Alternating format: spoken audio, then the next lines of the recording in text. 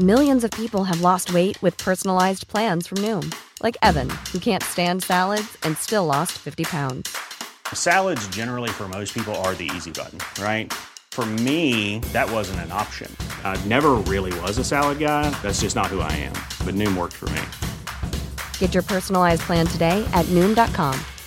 Real Noom user compensated to provide their story. In 4 weeks, the typical Noom user can expect to lose 1 to 2 pounds per week. Individual results may vary.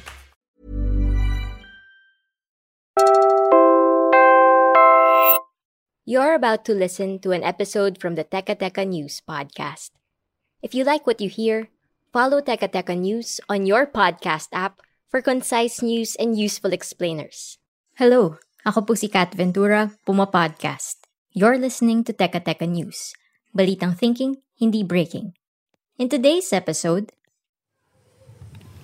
so we are here in undisclosed location where the van is located, and yung van sobrang laki niya, tabi siya ng FX, and FX is tiny.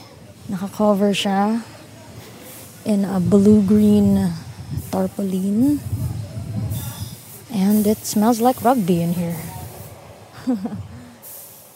we take you to and inside the Absecom van, which was used to transport the body of Ninoy Aquino after he was shot on the tarmac of the Manila International Airport 39 years ago.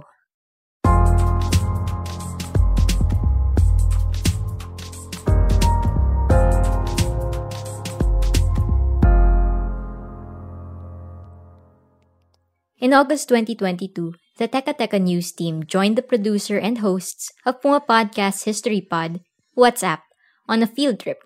It was to an undisclosed location where the Human Rights Violations Victims Memorial Commission, or HRVVMC, has kept an artifact that is intended to be a centerpiece at a planned Freedom Memorial Museum.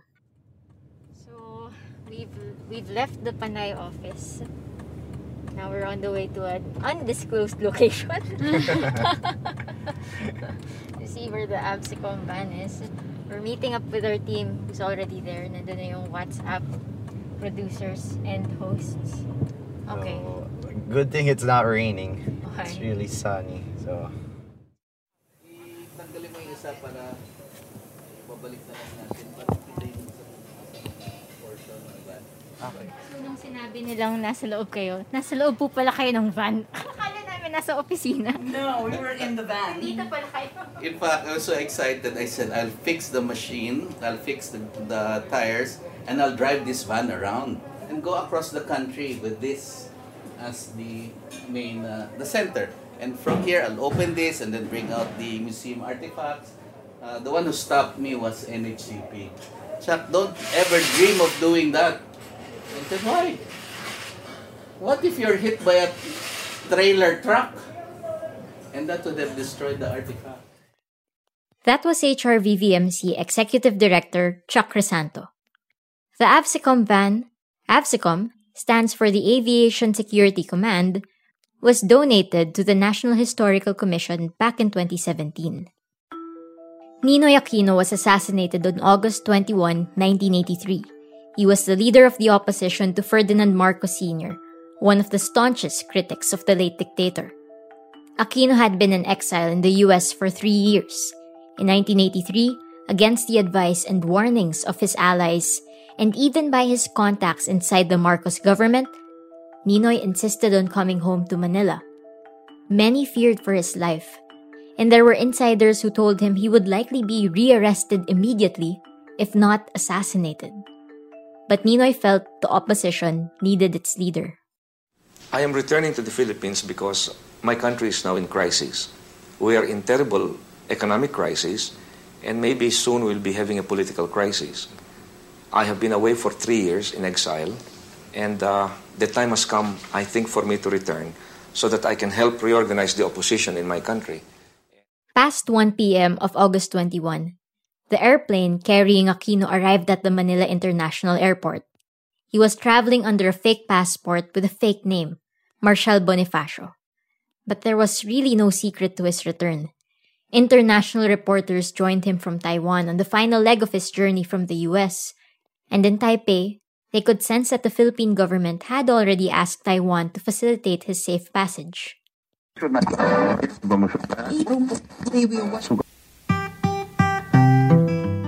At the Manila International Airport, hundreds of supporters had already massed since the morning.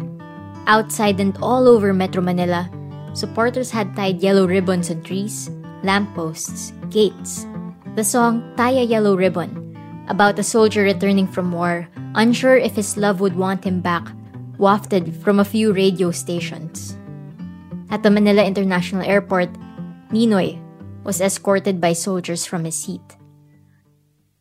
The short moments of soldiers leading him out of the plane and directly downstairs straight to the tarmac are captured on chaotic, shaky video, a number of confusing audio.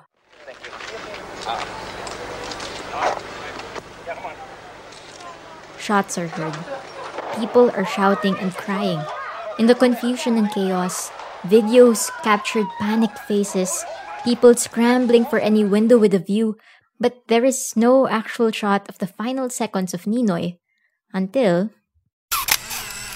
photos miraculously snapped by the photojournalist Recto Mercene show Aquino lying face down on the tarmac. There is another man beside him. The two of them are surrounded by AVSECOM agents, their guns drawn and aimed all around them. Mercene's photos snap still images of Ninoy and the other man's bodies being awkwardly loaded onto the AVSECOM van. The other man would later be identified as Rolando Galman. Supposedly, he was Aquino's lone assassin. How he got past the military and AVSECOM security? Nobody could explain. And official stories would later be rejected and debunked by independent investigations. But this episode is not about Galman. It's not even about Ninoy himself. If you want to know more about Ninoy's fateful journey home, Siege Tantenko and Sab Schnabel have an entire WhatsApp episode on that. You can find it wherever you listen to podcasts. Just search for WhatsApp, and the title is The Ninoy Aquino Spy Thriller.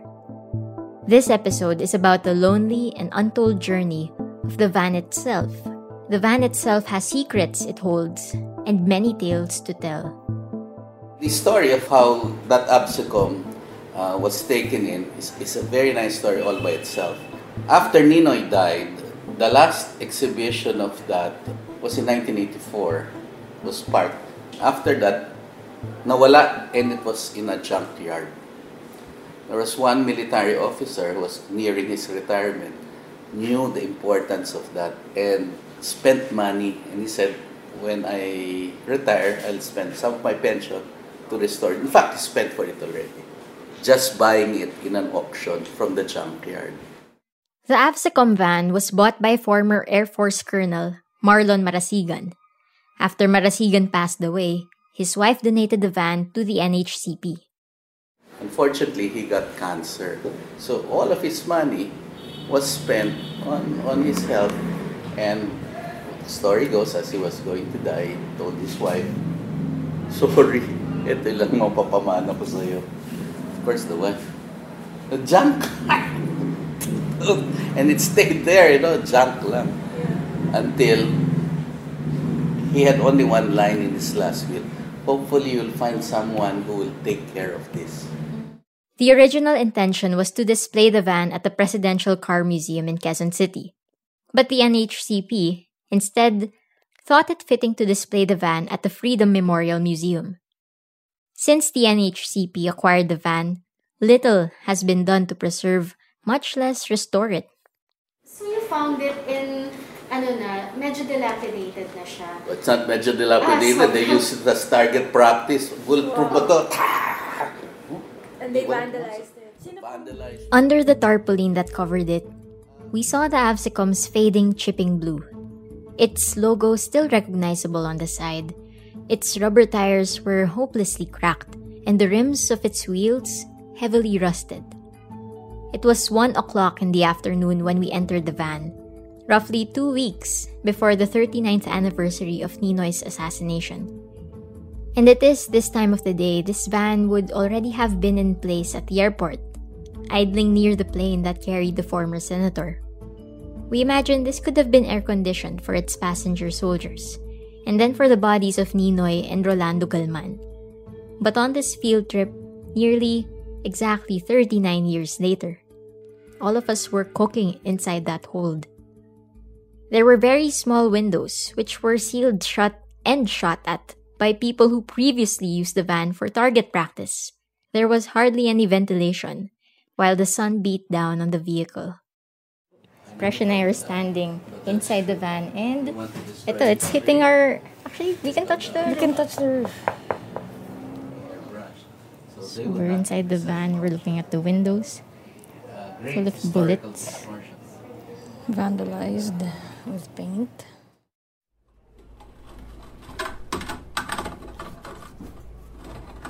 The windshield had been vandalized. May nagpinta ng pokpok at tae.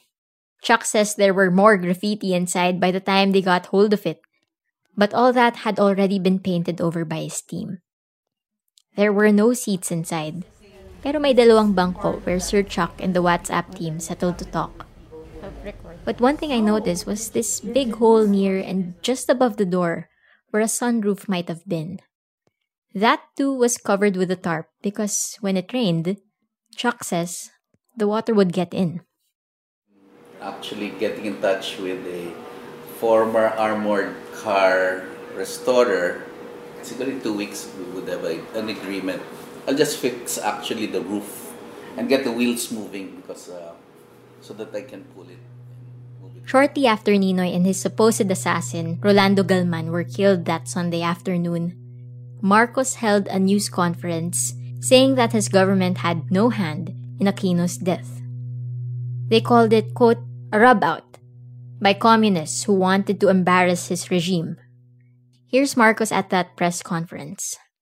The killing might have received the blessings of the NPA or the communist hierarchy.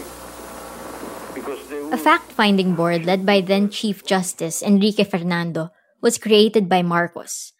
But after several hearings and ocular inspections, all 5 members resigned due to widespread questioning of their impartiality. A new fact-finding board was created, led by retired Appellate Court Justice Corazon Agrava. This became known as the Agrava Commission. After almost a year into its probe, the Agrava board submitted its reports to Marcos in October 1984. The 5-member panel was unanimous in rejecting the version blaming Galman for Aquino's murder. They concluded instead that the assassination was the result of a military conspiracy. The majority report, which represented the opinion of 4 board members, Luciano Salazar, Dante Santos, Ernesto Herrera, and Amando Dizon, accused 26 people, including then Armed Forces Chief General Fabian Ver and 2 other military generals, of plotting and killing Aquino. Agrava, meanwhile, submitted her own report. She stopped short of implicating General Ver. Bugbog dito. If you were shot here, ba't ka may bugbog dito? Kasi nung tinapon siya sa van, yung face niya, pag! Yun ang nangyari. Yun ang nangyari doon. The Agrava report also said that the gun that killed Ninoy was definitely not a .357 Magnum, the same type of pistol that was supposedly found on Galman. Instead, 2 fragments from the actual bullet that killed Ninoy suggest that the murder weapon was either a .38 or a .45 caliber pistol.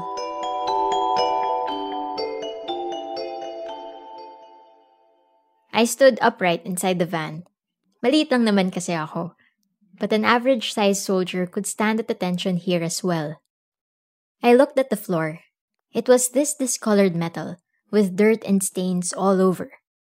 Somewhere, somehow, by my feet, I imagined Ninoy Aquino bleeding to death, if not in fact already dead.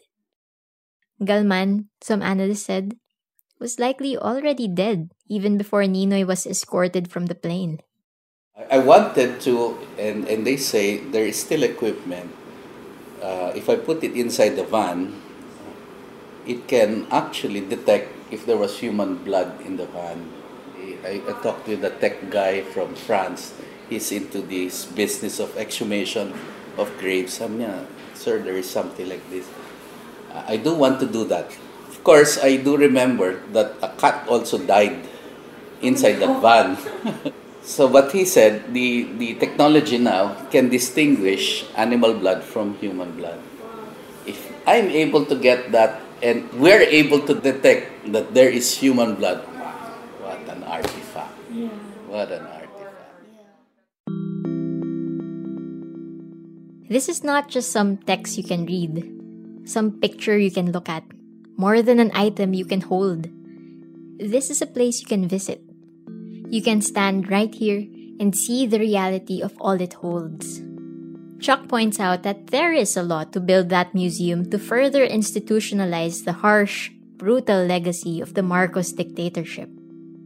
There is much to capture, like the Absecom van, so much to rescue if we could. I'm also in search of the tank where people pushed along EDSA, and if I'm able to get it from the AFP already, I'll park it outside, and there's where you can push and have a selfie. But nothing is guaranteed, not even with the laws to preserve memory in place, because even laws are vulnerable in the Philippines. I do recognize that the sitting president has the supermajority in both houses, and if they change the law, that would be the will of Congress. But these laws can have certain signals from the president himself. And that signal, I've been trying to sit down for the last 2 months after his election, if he would be gracious enough to give me 5 minutes of his time so that I can say, sir, this is my position, this is what I'm doing, this is the law, and this is what we're about to do. My question is, what do you think? I don't know what you think. Whatever it is, Chuck hopes that someday soon, this van will be fixed up enough for the public to view and visit, so that it can host people like us, people like you, who will bother to visit and bother to ask. If I get the kids hold the sign of the Absecom van, I think it will be something that may change them. The experience certainly changed me, or at least it inspired all of us during that field trip to ask, what secrets does this van hold? What stories may it still tell? Will it all remain hidden under a tarp, as lost and as inconsequential as a dead cat in a junkyard? How much of our history do we know, and yet do not know? And that was today's episode of Teka Teka News. Again, I'm Kat Ventura, the executive producer of Teka Teka. This episode was produced by me and edited by Robbie Alampay. The audio editor is Joe Salcedo. If you like today's episode, share it with a friend or two, and follow Teka Teka and Puma Podcasts wherever you get your podcasts. Again, if you'd like to learn more about the Aquino assassination, look for the WhatsApp episode called The Ninoy Aquino Spy Thriller.